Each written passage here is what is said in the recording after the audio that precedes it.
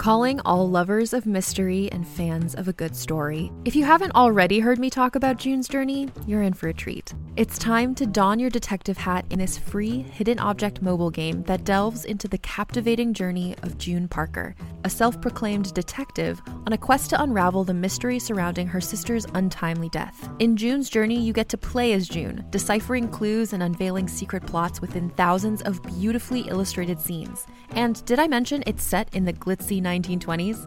New chapters are added weekly, so you will never run out of new thrills to uncover, and you can also personalize and decorate your very own Orchid Island where the story takes place. How sharp are your detective skills? Find out when you download June's Journey on your Android or iOS device, or play online via Facebook Games. Your detective journey awaits.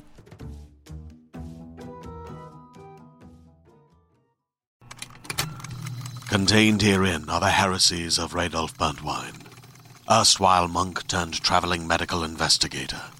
Join me as I uncover the blasphemous truth of a plague-ridden world, that ours is not a loving God, and we are not its favored children. The heresies of Radolf Burntwine, coming January 2nd, wherever podcasts are available.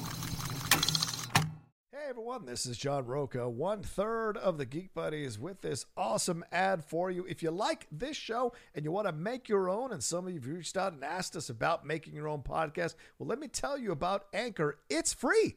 There's creation tools that allow you to record and edit your podcast right from your phone or computer. And now you can even add any song from Spotify directly to your episodes. The possibilities are endless for what you can create, whether it's music analysis, your own radio show, or something the world's never heard before. Go ahead and let your freak flag fly.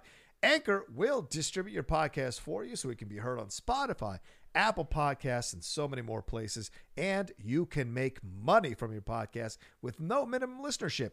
It's everything you need to make a podcast in one place. Take it from us here at the Geek Buddies. Download the free Anchor app or go to anchor.fm to get started. Now, on with the Geek Buddies show.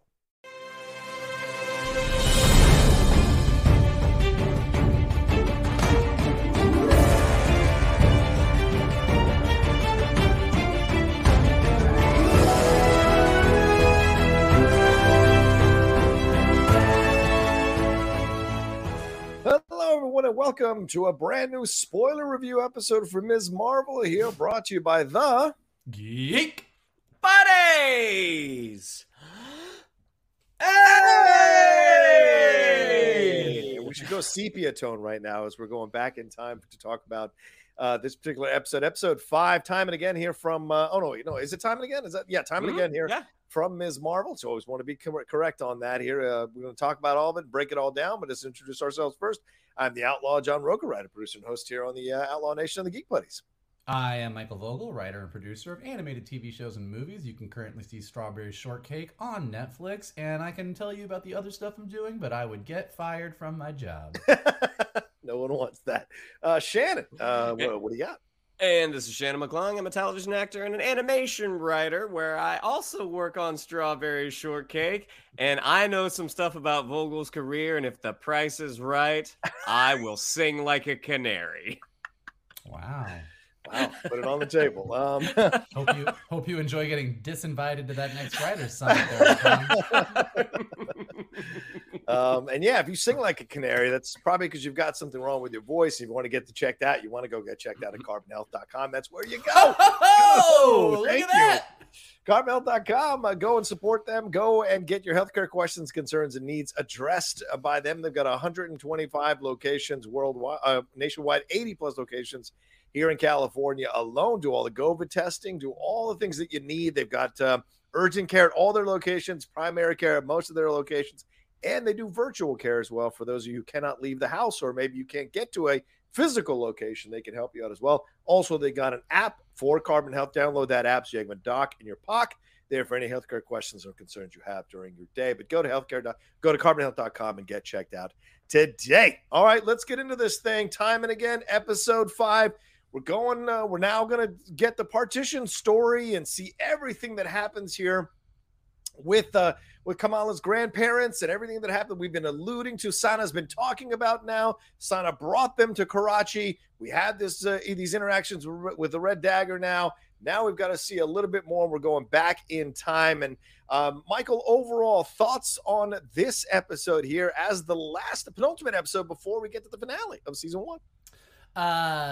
I really, really liked it. I have a couple of minor issues with the end and a little bit of confusion, but I thought it was great. I liked it so much that it didn't even bother me that it broke all of the MCU's time travel rules. That seems a little more than minor, but all right. Shannon, overall thoughts on this episode here, time and again, in season 1? Like Vogel, I really enjoyed aspects of it, but I think with the resolution, it did expose some weaker parts of the show, which I imagine we will all agree upon, but still what we got, I really, really enjoyed. I think the strength, I kind of feel the same way you guys do. I think the strength of the show lied in in Aisha and Hassan and their relationship too. Fantastic and well-renowned, by the way, Pakistani actors, Mehwish Hayat and Fawad Khan, who were fantastic with great chemistry. We were able to see the struggles of India, 1942 versus 1947, I think, when they finally get their independence. And those of us who've watched Gandhi and love Gandhi as a movie, we've already had a little bit of knowledge about partition. And thanks to one of our followers who sent us that 17-minute video that gave us even more knowledge about partition and what happened there. And we get to see all of that. But it's really the family stuff that works so well here. When we go back to present time, for me, I start to see, as Shannon pointed out, the cracks, the strains, and the limitations of Iman Vellani as an actress, sadly. And this is because, hey, look, this is her first thing. You're putting a lot of weight on her, and I think we're seeing some cracks here as we get into the more emotional and the heavier stuff that's happening here, and that's concerning me as we go into the finale. But everything with Aisha and Hassan was stellar. Yeah. And I wanted more of that too. I wanted this episode to be an hour of just them, to be honest with you. So, Michael, let's deal with that. Let's just deal with that because that's 20 minutes of this episode here, leading up into Kamala showing up there on the platform. So let's talk about this. What do you think? We get the clandestine. We get Aisha kind of with the bangle. She's clearly wanting to keep her space, but Hassan wins her over. We jump forward in time. She's pregnant. We see the birth of Sana. We see her with the bangle. We hear about the poem, which leads to the inscription. And we get to the platform where once again, Hajma tries to destroy another family. So we're seeing that now when she first did it versus when we saw her doing it when she's the one that hits the bango that led us into this memory. So talk to me about those first 20 minutes. Well, I mean, I agree with what you were saying, which is I think a lot of times the executive opinion of geeks watching these shows is that when you get to an episode like this that is dealing with ancestors, past characters, love stories, family stuff, emotional stuff, that this is where we tune out. And I agree with you that I think that has been the strength of this show for the entirety of the run. And I think there's no difference here. I think that the love story between Aisha and Hassan was absolutely spectacular and delivered on everything they've been building up to. I think that, this whole who is my great-grandmother? Why does she have this reputation? What really happened? What is the backstory that happened at partition with this path of stars that saved Sana and got her back to Hassan? Like, there's just been a mystery around it that we know is super important that ties into, obviously, Kamala and her heritage, but also Muniba, her mom, and her relationship with her mother, and just like this entire family, their generational history. And so much of what Kamala's journey has been throughout the series is, in addition to being someone who just is obsessed with Captain Marvel and wants to be a superhero and wants to be part of that hero life, it's also someone who kind of is living in two worlds. I mean, she's grown up in America, but she has this Pakistani heritage. And then she goes to Pakistan and she's seen as too American. And she's sort of in this two different worlds. And where do I fit? And who am I supposed to be? And this story, in a really kind of lovely, beautiful way, answers all of this with this amazing love story. And I do think, John, you're right. Like both actors, Aisha and Hassan, like just really understated but lovely. Like nothing was over the top. It just felt very grounded and organic. The story just chugged along like really, really, really well.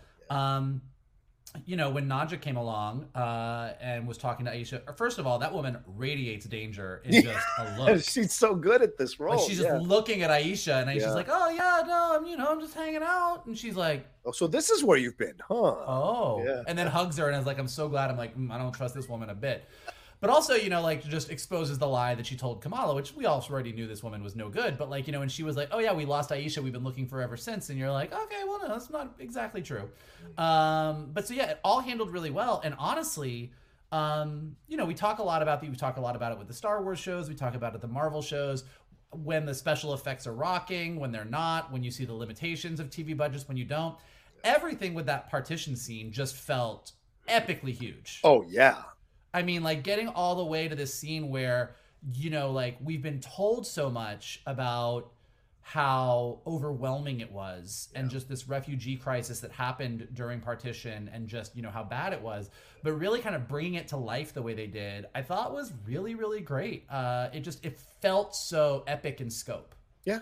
Shannon, talk to me about those first 20 minutes. I mean, we start with a newsreel, which is kind of almost like Citizen Kane-ish, because that's how Citizen Kane starts, with a little bit of a newsreel to give you a background, give you an idea, the sepia tone into the Marvel thing. So we're going back in time. It becomes like this TV screen, the 4x3 old school TV screen. And then we hear about Prime Minister Nehru, who gets appointed Prime Minister of India. Then we hear about the break here and exactly what they referred to in the last episode. An old white British dude decides to cut this country in half between Pakistan and India and causes all this drama here. And we see it play out in the village, where by the end of their time there, nobody wants to buy Aisha's milk. Hassan can't sell his flowers, his roses, which were the source of pride in the first few minutes of the episode. So we're seeing that even playing out in a micro scale as it's playing out in a macro scale. And then what it leads to, and Hajma showing up again, and then her telling him the truth about everything. And instead of him being freaked out, he's like, "You chose us, and that's what matters, and that's why I love you." So it's even more powerful. What do you think about the first 20 minutes, man? I thought it was lovely. I think one of the greatest services this show has done has been to expose Western audiences to this treasure trove of actors from Bollywood, like people that we don't necessarily know. I mean, we got it last episode with the character of Waleed, who was played by, I think his name was Farhan Akhtar. Right. But then this week as well with Fawad Khan and Mewish Hyatt, how much she reminded me, and maybe this is just me projecting, but how much she reminded me of Muniba. They both just had a similar cadence to their speech, but just this really brief but really lovely love story, and sort of encapsulating that person from two worlds and how they were able to create something that was bigger than both of them. Just really, I mean, both of those actors just have incredible screen presence that you just like. And even with Fawad Khan, I was just like, I feel like I've seen this guy before. Like, there's no reason I shouldn't have seen this guy before. And I looked up his IMDb, and I'm like, no, I don't recognize any of these credits. Yeah. But the fact that they were able to pull you in and get you so invested in such a short amount of time, I mean, that is a credit not just to the performers, but to the director and the writers as well. So yeah, I really, really super enjoyed it. And as you guys were talking about the scope of the train station, that scene was, I mean, it's so much to take in. It's almost a little overwhelming because you're dealing with the physical scope, but you're also dealing with the emotional scope. You're dealing with these, oh gosh, it's gonna get me emotional. You're dealing with people being ripped apart. And families. it just hits so hard. So yeah, I mean, I thought the strength of this episode, the strength of the series has always been Kamala's family, but the strength of this episode is definitely in the beginning. Right. Laying the groundwork of why this family is such a tight family, but also a family with mysteries and secrets. And certainly the Sana and Muniba stuff was teased last episode. Their division, where Muniba had all these stories and was the crazy lady in a way. Sana had all these stories and was the crazy lady. And Muniba ran from that to America to kind of build her own identity. But now coming back, all this stuff is there for her to explore and to see. And yeah, I love the opening 20 minutes. Absolutely loved it. I mean, as I said, I could have had even more time with them. I actually was a little upset they didn't spend more time with them and lay a little more groundwork, have some more scenes, get more into the political stuff that was going on here. We jumped so quickly in time. We jumped so quickly to them meeting, getting pregnant, obviously marrying, and then what happens to them politically. But there could have been more explored here that would have been very interesting as a history lesson to people. But, that's not necessarily the job of this show. But it does give you enough background so you understand the sides of things, at least on a surface level. So you can go and do your own research for it. So I like that. And then we get to the train. So let's jump to that. The next sequence here is we get to the train. Hajma shows up. Aisha senses that Hajma is there. Najma. Sends Hassan. I'm trying to say Hassan and Najma at the same time. My apologies. It senses that Najma is there. Sends Sana ahead with Hassan, which she senses the trouble there. Najma shows up. They have an exchange, and Najma is mad that Aisha has turned on her own people. Where have we heard that before recently in a certain show? And stabs her and essentially sends her down the path to being killed. Looks for the bangle. Kamala shows up and has the connection here, sees Aisha, finds her, has the exchange. Aisha tells her to please take care of Sana.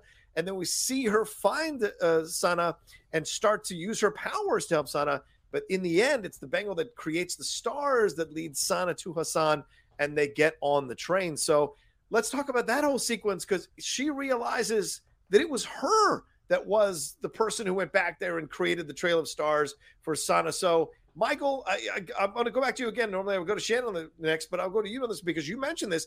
They broke the time loop situation here. So explain that here, because I was a little like, wait, what? What just happened? Well, so first of all, I think a lesson that we can take from Disney Plus is that daggers are more fatal than lightsabers. So important thing for people to know, just as a safety thing, like if it's particularly with carbon health and everything we do, if someone is coming at you with a dagger, you should be way more concerned than you should be about a lightsaber, because lightsabers is just kind of like a rough gut, just kind of patch that thing up, you'll be fine. A dagger, you will be dead in seconds. So important life lesson brought to you from the Geek Buddies. So look, I think that, and again, I think the emotional impact of Aisha sort of calling out and Kamala coming to her through time and being the one that kind of set her grandmother on this path and rescued her, that becomes this whole family story that sort of, like, there is a beauty to it. So what I'm going to say on the nerd side, I don't think takes away from the fact that emotionally, this was a beautiful moment, and I think it landed so well. And in a show that is built so much around who you want to be and your family heritage and superhero, I'll get to the time travel thing in 1 second, but just like in the very first episode when Kamala comes home and her mom and Muniba is like, do you want to be the good girl that I raised, or do you want to be this cosmic crazy in the clouds person? Right. And the fact that Kamala finds out that her family's history and heritage and who she is also this cosmic head in the clouds girl, and it's the same person, I think is just so poetically beautiful. That being said, let's talk about how Marvel has defined time travel. In Endgame, Bruce Banner makes it very, very clear that you can't go into the past and change your present, because once you go into the past, your present is your future. He explains this whole thing. Wait a minute. You told me Back to the Future is bullshit? Is that what you're trying to tell me? Anyway, fucking Back to the Future.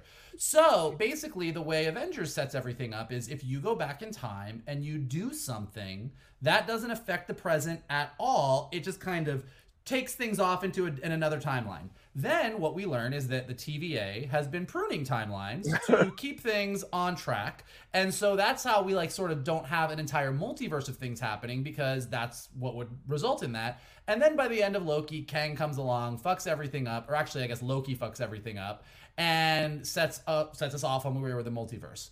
All of that being said, nowhere in what Marvel sets up do you get the lovely time loop of, my family has had this entire story my entire life, but it was always me who went back, because in Marvel terms, if Kamala did get called back to Aisha, it wouldn't affect her present. That would be a separate timeline. Right. So with everything going on, I was looking online. There's been a lot of discussion around this.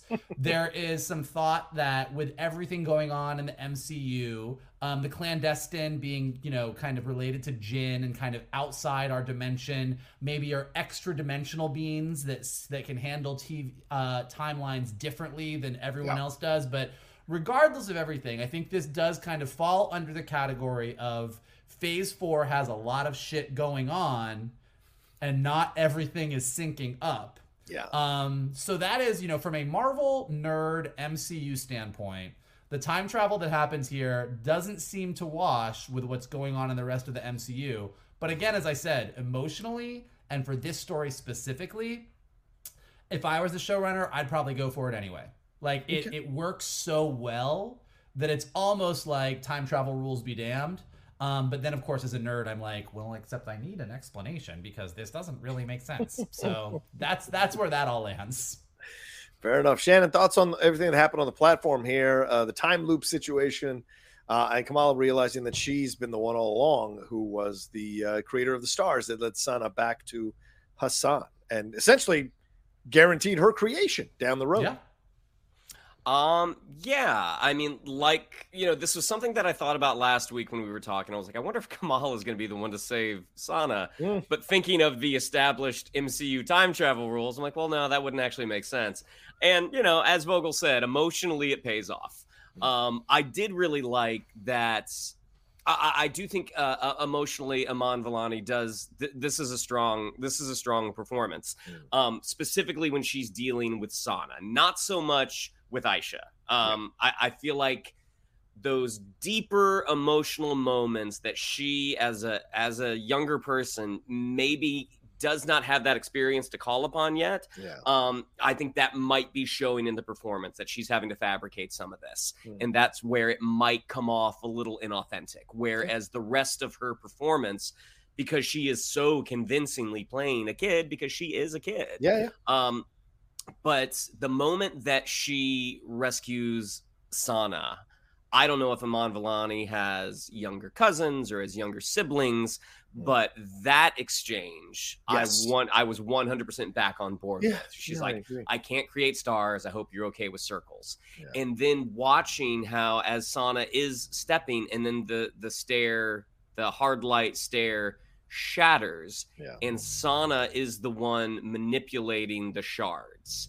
I thought that was just a really really beautiful moment. And when Aisha, I was a little fuzzy, and maybe you guys can help me. Did Aisha summon Kamala, or did the knife from Najma activate the time travel powers of the bangle? It seemed like that's what seems to me, that it activated. That's what I thought at first. But then Aisha, when Kamala shows up, and Aisha thought like, oh, it worked. That to me seemed like, oh, okay, is this something she actively did? I do think there are moments in the series thus far that there has been a lack of specificity that would help. Sure. But the audience, it's not about by and large, spoon feeding either. It's not about spoon feeding. It's about clarifying. No. It's being deliberately vague. It's you don't have to make a choice. Yeah, I think that's real. I think that's really what it is. So I think that, and again, Thor: Love and Thunder just came out. Multiverse of Madness came out recently. I think that there are a host of examples in the MCU currently where we could put a lot of things under the category of you chose not to choose. And I think when it comes to Ms. Marvel, everything about the clandestine and Noor and exactly how this all works, and we're going to get into the ending of this episode in a minute, and this comes up a lot there too. It's a little fuzzy. And I think a lot of times what happens is, and this is kind of what I was saying about the emotional impact, when you're a writer, you're more focused on, is this emotionally satisfying? Right. And all of the time travel, space travel, hyperspace, hard light, Zeus's lightning bolt, whatever you want to use, is really just the tool that you're going to use to get to telling this emotional story about love, about family, about identity, about whatever. And so I think that when you're watching Miss Marvel, they have completely nailed the identity. Who am I? Where do I fit in? It works really well. I think for all those reasons, it's Aisha that calls Kamala. Like, Aisha calls out to Kamala, calls out for help, and Kamala comes to her, and who's Aisha's already like, there. Yeah. And Aisha's like, I need you to do this. I need you to help. This is super important. I think it also ties into the end where Najma calls out to her son. Yeah, Kamran, But seemingly to use him. And again, it gets very fuzzy, so we'll get there in a minute. But I think the comparison of what Aisha does with Kamala and what Najma does with Kamran is very interesting. Is there a bomber going over your roof, John? Welcome to San Diego. You know what? Is that yours or mine? Is that I yours? think that was mine. I think that the garbage guy just went by, but I must have had a lot of garbage. That sounded like a helicopter. Yeah, I think it was. We've had a few of those recently over here in San Diego. I mean, remember, I'm close to wherever Del Mar. Yeah, I'm close to there. So where Top Gun shoots was from. So you'll see every once in a while. But yeah, I agree with you, Mike. And this is the thing that in that sequence, I think I agree with you, Shannon, too. The sweetness between her and Sana, Kamala and Sana, was really nice to see. The Aisha's up. I feel like she didn't step up to like quite as powerfully with the Aisha stuff, but an interesting change that Aisha can put the power into the bangle, her power into the bangle. So kind of laying the groundwork for what Najma is going to do later on here in a few minutes to Kamran. So interesting to see her being able to do that, and then what that leads to down the road and dying, and then Hassan and Sana taken off. So yeah. But then again, also, and this is some of that confusion is they make such a point earlier in the season about the clandestine can't use their Noor, but that the hybrid children, the demigods, however you want to put it, but like the Kamran and Miss Marvel, because they are of two worlds, Sana as well. And Sana, are able to access it, so that when Aisha does what she does with the bangle, there's a little bit of like, wait, what if you know how does this work? Yeah. So, and again, emotionally, I bought all in. I was super invested. I was like, this is a great moment. But the pseudo comic book science of it all left me a little confused, a little wishy-washy. A little wishy-washy. Fair enough. Well, when we get back, we end up getting back to present day. Everybody wakes back up in the dead end situation here, and we see Najma, we see who was the other character, Fariha. We see this whole situation going down with them. We see that Muniba's trying to find Sana, and what the male cousin is like, you ever used Find Your Phone? And she's like, what? Oh, how come you never told me about this? So they go and they're off to try to find Kamala, but this situation pops off, and we see a veil show up there where Kamala and Najma are. And Fariha walks towards the veil because Najma says, oh, my God, we can go home now. And Fariha's immediately eviscerated something like out of Raiders of the Lost Ark. So there's this conversation about what to do next. And Najma says, because Kamala says, well, you have your son. Don't go into this. You have your son. You can stay for your son. You can love your son. Don't ruin that family, too. You tried to ruin my family. Keep this family intact. You're showing a heroic moment there from Kamala there. And so it's great. But then Najma says, oh, no, I can't. I left him behind, but I know how to make it up to him. And so she walks into the veil and sends her power to Kamran first before she sacrifices herself. So a little bit of a letdown. Muniba comes in with Sana there. The Red Dagger guy is there too. They have an exchange. She's like, who is he? They have a quick conversation. Then Muniba realizes that Kamala is Ms. Marvel. She's the light girl, as she says. Kamala uses her powers to go and talk to Red Dagger. They have a back and forth, which kind of lays the groundwork. Like in the comics, he comes over to the States. So he says, hey, I can come over if you need me, even though I may be wanted in the States. They have a nice exchange there. But most of all, it's that picture that Kamala shows Sana of her mother and father, Muniba's grandmother and grandfather, that kind of brings them together. And Muniba and Sana kind of put their I don't know, weapons down, their shields down with each other, and you have this great moment where all three of them hug, and which is beautiful. And then later we have Kamran talking to Bruno, asking for his help in this situation. Is this how Kamran is going to become the villain? Because he is in the comics, because of the fact that his mom died in the kind of get back at Kamala. I don't know. So what did you think, Shannon, about these two scenes here at the dead end with the Veil, and then later on with Kamran and Bruno? See, this is where I think the weakness of the episode is really apparent, because the clandestines have been so sort of loosely defined in terms of who they are, what they do, where this Noor dimension, like, what is it exactly? This is your home, but you were exiled long enough ago that there is text written about you that Yusuf talks about in episode 2, I think. And the moment that Fariha goes up and immediately becomes a skeleton, and Najma has had a couple of whiplash-like character turns. Where, I mean, in the first, you kind of believe it at the beginning that she's being super sweet because Kamala has something that she wants. She goes to villainy, which we all expected, but it is so mustache twirly villainy. And then she kind of flips the script again, saying, well, I can do something for Kamran. And I do think when Iman Vellani is saying, you destroyed one family, don't destroy another. I do think, again, this is exposing some of the holes in her game. And I think this is probably just that lack of experience, that she doesn't have those life events to pull from. So you're having to kind of, spin it whole cloth. The moment that Muniba and Sana show up, one, that scene with the cousins where she's kind of like, if I could ship my child, I would. I mean, Zenova Shroff is, to me, is just so funny. I mean, she's great. And the moment that, you're seeing sort of the aftermath of this tear in reality that's been repaired. And she's like, Kamala, what? You're the light girl? And then when she sees Red Dagger, like, who's that? She immediately goes into protective mom mode, which I thought was super fun and super sweet. I'm not a fan of Aramis Knight's performance in this. So the scene in between him and Kamala at the end, where he's just like, I'm a call away if you need help, even though the American government has warrants out for my arrest. I'm kind of like, let's get past this guy.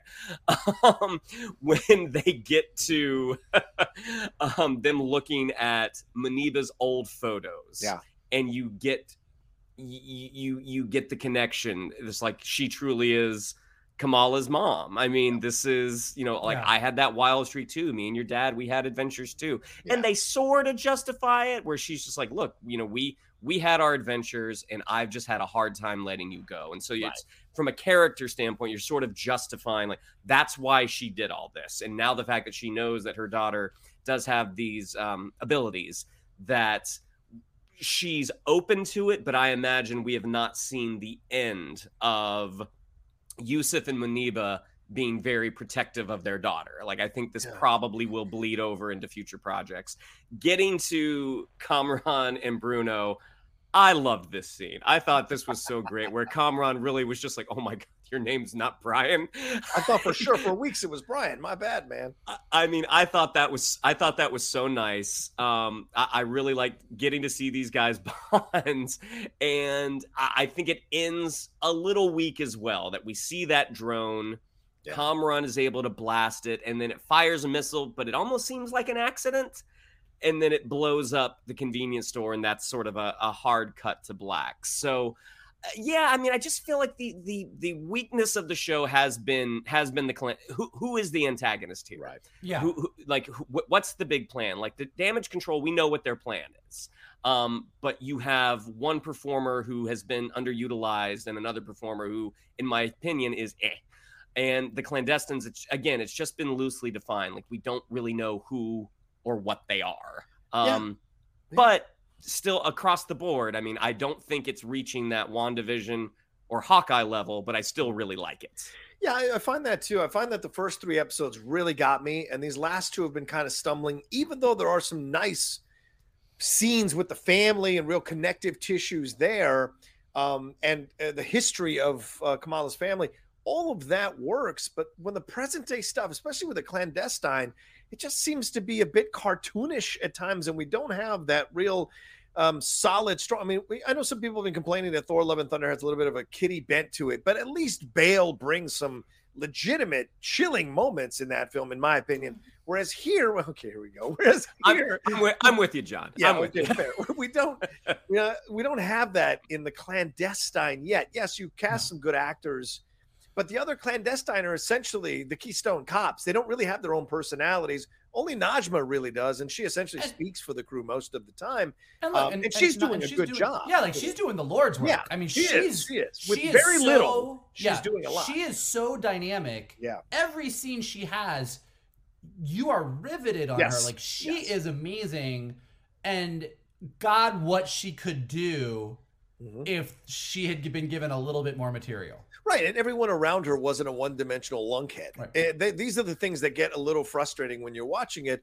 But you do have that sweet moment with Sana, right, where she says, I like to think that 2 people found each other. Muniba wants to know how it all happened, and Sana just kind of stops the train right there and says, no pun intended. She doesn't know, but she wants to hope that 2 people fell in love and created something bigger than they could have created alone. So, Mike, what do you think about these last 2 scenes? Are you in agreement? The family stuff works, but maybe the clandestine stuff doesn't work as strong. And what do you think of Bruno and Kamran here?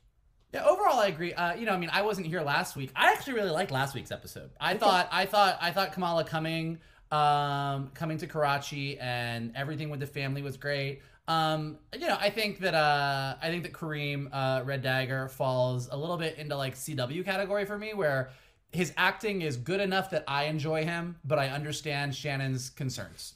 But yeah, I thought everything last week was really good. I liked some of the explanation we got about Noor and the clandestine, but I totally agree that it's still a little bit wobbly. But yeah, so then I like I said, and I thought everything this week was really good except till we get to this ending scene. And it's not that it's horrible. Right. It's all perfectly fine. It's not like we're in the category of like, oh shit, they really like went off the rails here.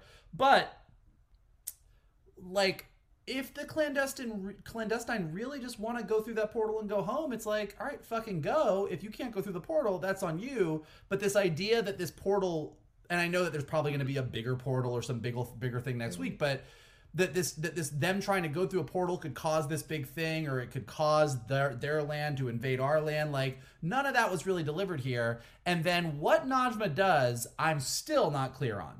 Like, did she sacrifice herself to activate Kamran? Yeah. Or is she somehow trying to take control of Kamran? Or like it didn't seem...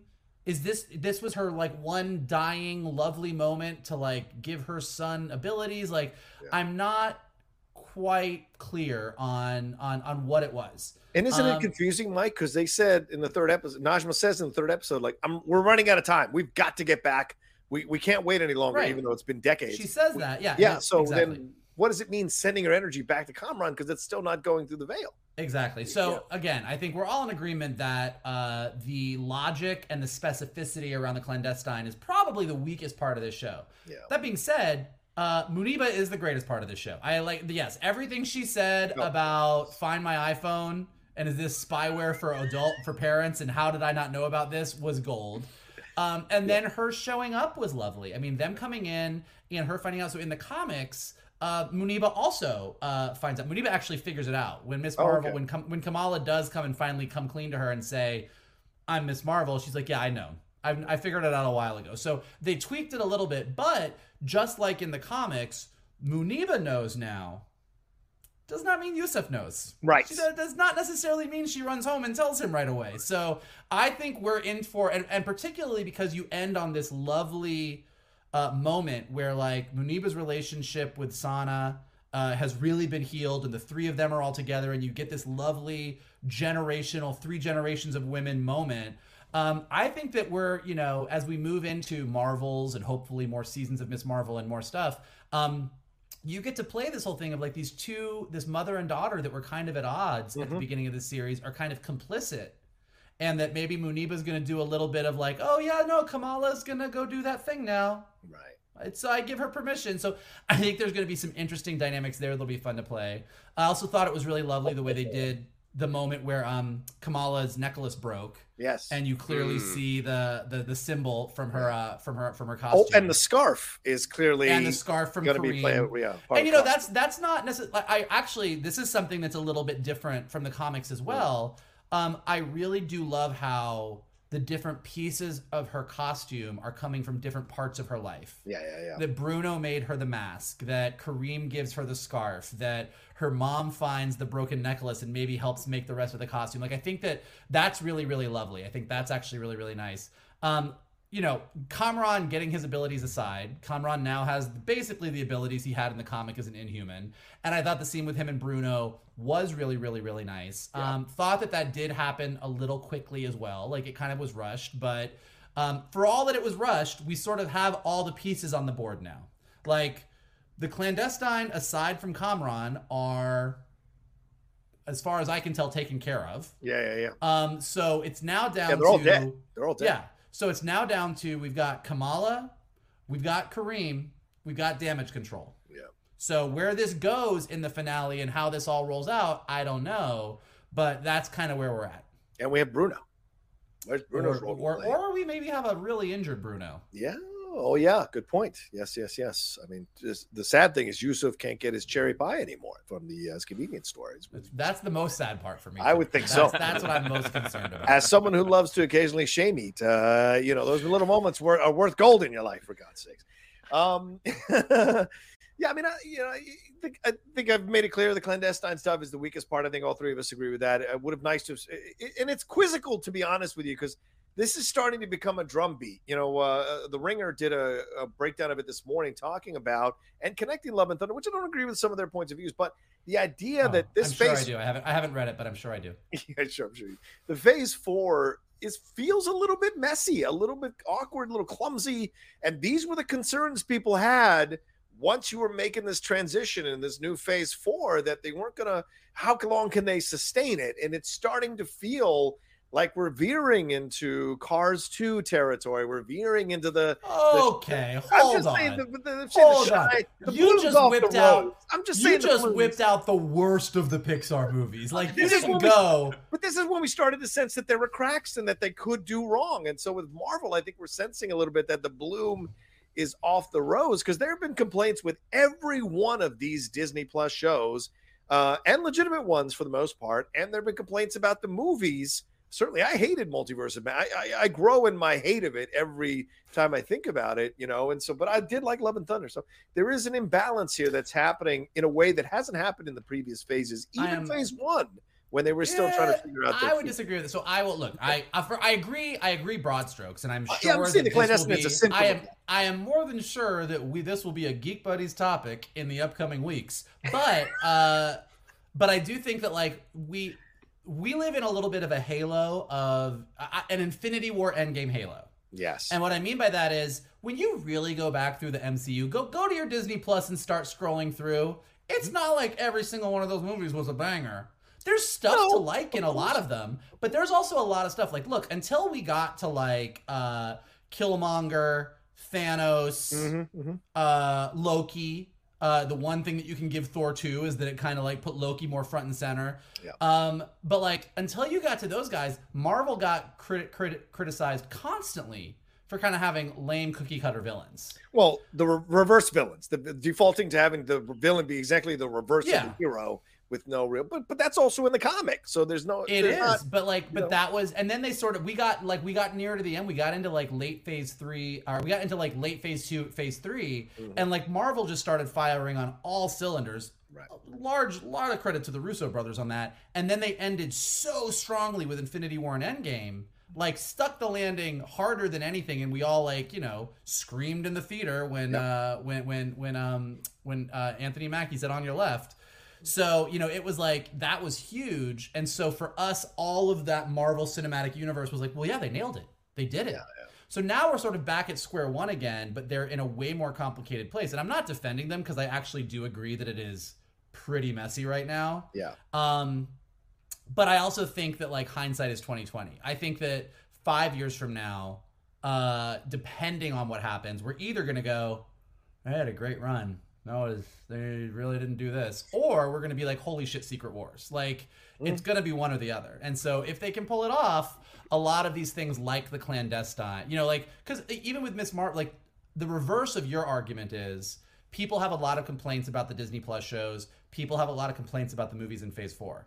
Yeah. But we love Yelena Belova. Yes. We're really into the Young Avengers. Right. We might not think WandaVision ended perfectly, but holy shit, was that a great love story, and did it level up Wanda? So, like, if every one of these things, even though each of these movies, even the ones I dislike, like Multiverse of Madness... I'm not saying there aren't positive things that are being birthed from these movies and TV shows. I'm just saying that it feels like we're back to square one, and we're relearning the lessons that they had already learned in Phase 1. That's the confusing part for me. Shin? Yeah, but also, when you think about Phase 1, you think about how many movies were in Phase 1. You had 2 Iron Man movies, you had a Cap movie, you had a Thor movie, and you had an Avengers movie. Only half of them are good. You know, Iron Man 1 is good. Yes. Cap is good. Yes. Avengers is good. I don't know a ton of people who Iron like Man Thor. is good. I said Iron Man Man. is. Oh, okay. No, but then Iron Man 2 came out. Iron Man 2 is bad. Thor is meh. So I mean, it's not half. I mean, they were batting higher than 500, but also they had Incredible Hulk in there. While I don't think Incredible Hulk was a terrible movie, so yeah, I guess it's it would certainly not incredible. Yeah, they looked at what worked and what didn't, and they pushed forward. Now with Phase 4, they're looking at what works and what doesn't, and there arguably is a good amount that doesn't work. Like at the end of Eternals, when they say the Eternals will return, most of the audience was not on the edge of their seat saying, "I can't wait." Even though I didn't think Eternals was a terrible movie, but I think they're looking at what is working and what isn't, and that's how they're going to forge ahead. But go ahead, John. Go ahead. I was just saying real quick to and I think Shannon you make some great points here to connect up to what we were texting about earlier before we started doing the show. This idea that, you know, are they going so far out that it's too much, and even they're having trouble. As much as we love Marvel and want to give them credit for everything, like maybe even they're going a step too far, going out into space, messing with their own time travel loops and all this. I mean, are we spinning 24, 25 fucking plates, and they're not sure who started spinning what plate and which plate needs to be spun next? It just seems like they're biting off more than they can chew, and it's starting to show. To show, it's been showing. I think that there's truth to that, but I also think that Marvel's biggest strength, and this is what they do differently than Kathleen Kennedy, and it's what they do differently than DC, and it's what they do differently than everybody else, is that despite what all of us are saying on the outside, and despite what we say we like, what we don't like, they see it through. Like they didn't look at Thor and go, maybe we need to recast Loki. They didn't look at Iron Man 2, which is arguably one of the worst Marvel movies, and go, you know what? I guess this Natasha Romanoff thing didn't work for us. Let's cut our losses. Right. Like even the stuff that's not good in the MCU, they took those characters that a lot of whom were not introduced in the best way, or a lot of whom didn't work initially, and they just kept going, and they kind of kept working as they went. And so I do think that I'm glad that they're continuing to do whatever it is they're doing. I think not all of it works. And I also think that John is potentially right, that they might have bit off more than they could chew, that getting to the Infinity Gauntlet is one thing. Getting to Secret Wars, multiversal incursions, gods, celestials, eternities, like it's a lot. And just like with the clandestine, it's a lot that's very loosely defined. So I think this is where they could run into trouble. So it'll be interesting to see. Conveniently loosely defined. Yeah. They didn't recast Loki, but they recast Hulk and War Machine. That's true. Well, they recast Hulk Yes, War Machine. That's not their fault. I don't know. I don't know what happened, so I'm not willing to put fault on either side. We weren't involved in those negotiations. So I was. Oh, okay, fair enough. Hold on. Robert. Anyway, all right. Let's wrap up here because we were talking about Ms. Marvel, not Marvel overall. Final thoughts on this episode as we go into the season 1 finale. If they haven't announced there's season 2, but possibly a series or season 1 finale. Mike, final thoughts? I'm sure I'm gonna really like it. I think that the issue with the clandestine and what the villain is going to be interesting to see how the season ends, because the penultimate episode leads to the finale, and the finale is the big epic battle, and I'm not quite sure what the epic battle is going to be here. So it'll be interesting. I am 100% sure that the emotional stuff, the family stuff, and Kamala deciding that she is now a superhero and is officially Miss Marvel is gonna be great. Yep. Would I love a Carol Danvers cameo? Wouldn't be mad about it, but maybe they're saving that for Marvels, so we will see. Yeah, all right. A Spectrum too, maybe. Maybe. Shannon, thoughts? Final thoughts here? Yeah, I mean, this is probably kind of in the middle tier of the episodes. I mean, it's not as strong as 1 and 2, but I think it's better than 3 and 4. Yeah. In terms of the finale, this is the big fight. This is the big action set piece. It seems like Kamala has to either bust her friends out of damage control, or I think that's it. I mean, or fight Kamran eventually. Or if Kamran is taken, and I'm not saying that I think this is what's the case, but if Kamran is either taken over by Najma or decides that to avenge his mom or to do whatever needs to open up the portal. Yeah. I think that portal is gone. I think this is all. I think it's all damage control. Okay. But I do think that feels. It's lame. Smaller than I would have wanted it to be. So that's where it's. I think that all the emotional stuff they'll hit landing on, but who she's actually fighting, I'm not quite clear on. Yeah, very true. All right, yeah, I agree with these two gentlemen and their thoughts overall. As I said, everything in the first 20 minutes was gold, absolute gold. More of that, please. And in the minutes with Muniba and Sana and Kamala, all that was great. And so more of that. And hopefully, because they've laid the groundwork of the family so powerfully throughout this entire season, that when we get to the finale, that's going to be a real launching off point. That's going to be something that comes back multiple times throughout that episode to kind of reaffirm why Kamala is doing the things that she's doing. And then eventually, when she uses her powers in the way that she uses her powers, she stands defiant by the end, now fully embracing who she is, fully embracing the history of her and her family involved with this bangle. And is there a second bangle, right? There's supposed to be a second bangle. So where is the mystery of the second bangle? How is that going to show up in here? Because that is Najma's bangle is the second bangle, I think. So where is that bangle going to show up in this whole thing? So we shall see. Najma didn't have a second bangle. She didn't have a bangle? No, they talked about they needed it. When they find it on the arm of the Kree, right. They only have the one bangle in right, there. Right. So there is a bangle missing. So maybe there's a mystery to be solved in the second bangle. Or it got turned into 10 rings. Oh, yeah, that's possible, too. I didn't think about that, too. Speaking of spinning plates, there you go. All right, we shall find out for sure in the finale next week. So thank you all so much for watching this spoiler review here of Episode 5 of Ms. Marvel. We appreciate it madly. Shannon, what do we have to tell them? Yeah, if you'd like to follow us on social media. On Twitter, it's geek_buddies. On Instagram, @the_geek_buddies. Sorry, I think my brain just skipped for a second. If you would like to follow me on social media, on Twitter, it's @Shannon_McClung. On Instagram, it's Shannon the Geek Buddy. If you would like to follow Mr. Vogel, it is @MKToon. If you would like to follow Mr. Roca, it is @TheRocaSays. Mikey? Look, if you like the clandestine, don't like the clandestine, don't know how you feel about it, it doesn't matter. We take all opinions here, and we want to keep doing what we're doing, and here is how you can help us keep doing it. Definitely hit the like button below and subscribe to Johnny's Outlaw Nation page. Check out all the amazing and nerdy and weird and crazy content that he has got going on there. Leave your comments below. What did you think of the episode? And hey, while we're going for it, what do you think of Phase 4? How's it going for you? What do you think's going on? I don't know. Let us know your thoughts down below. If you are listening to us on Spotify or Apple Podcasts or anywhere the podcasts are available, leave us some stars and leave us some comments. It helps us go up in the rankings so more people can find us and join in all the fun. And if you are not going to do that, the other thing that you can do that really is the best thing that you can do is retweet this video, post it on your socials, and send it to your friends and tell them to hang out with your buddies, the Geek Buddies. There you go. And another good thing you can do is head on over to carbonhealth.com, who powers and sponsors us here on the Geek Buddies in the Outlaw Nation. We appreciate them madly. Head on over there if you've got any healthcare questions, concerns, or needs. They got 125 locations nationwide, 80 locations in California alone, including the Bay Area, Los Angeles, Sacramento, and North San Diego, where I'm at for sure. They've got urgent care. They got COVID testing. They got primary care in a lot of their clinics.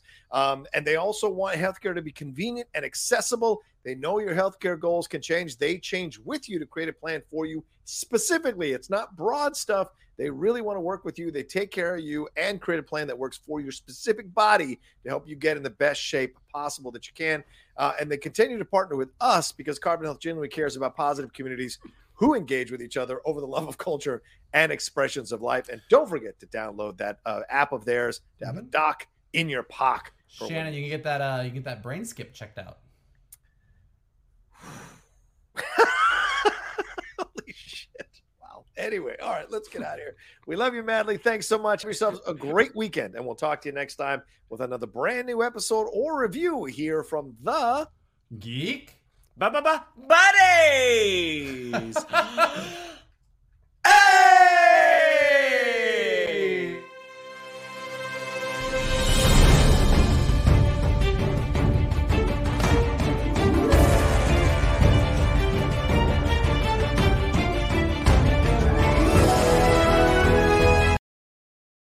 Hey there, it's Rachel Ballinger, and I am extremely excited to invite you to Rachel Uncensored. It's my podcast where I sit down and get real with my friends and celebrity guests, where we talk about all sorts of topics. And sometimes we might be under the influence when we do so. We cover things from personal stories to hot-button issues. And it's the only place on the internet you can find an uncensored version of me. It's a side of me that you might not have seen before because it's not the most family or brand friendly. But don't worry, I'm still sort of slightly a decent human being. If you're intrigued, then make sure you check it out. New episodes drop every Wednesday. You can find it on Apple Podcasts, Spotify, or wherever you listen to podcasts. Trust me, you won't want to miss out on the fun and candid conversations we have here on Rachel Uncensored.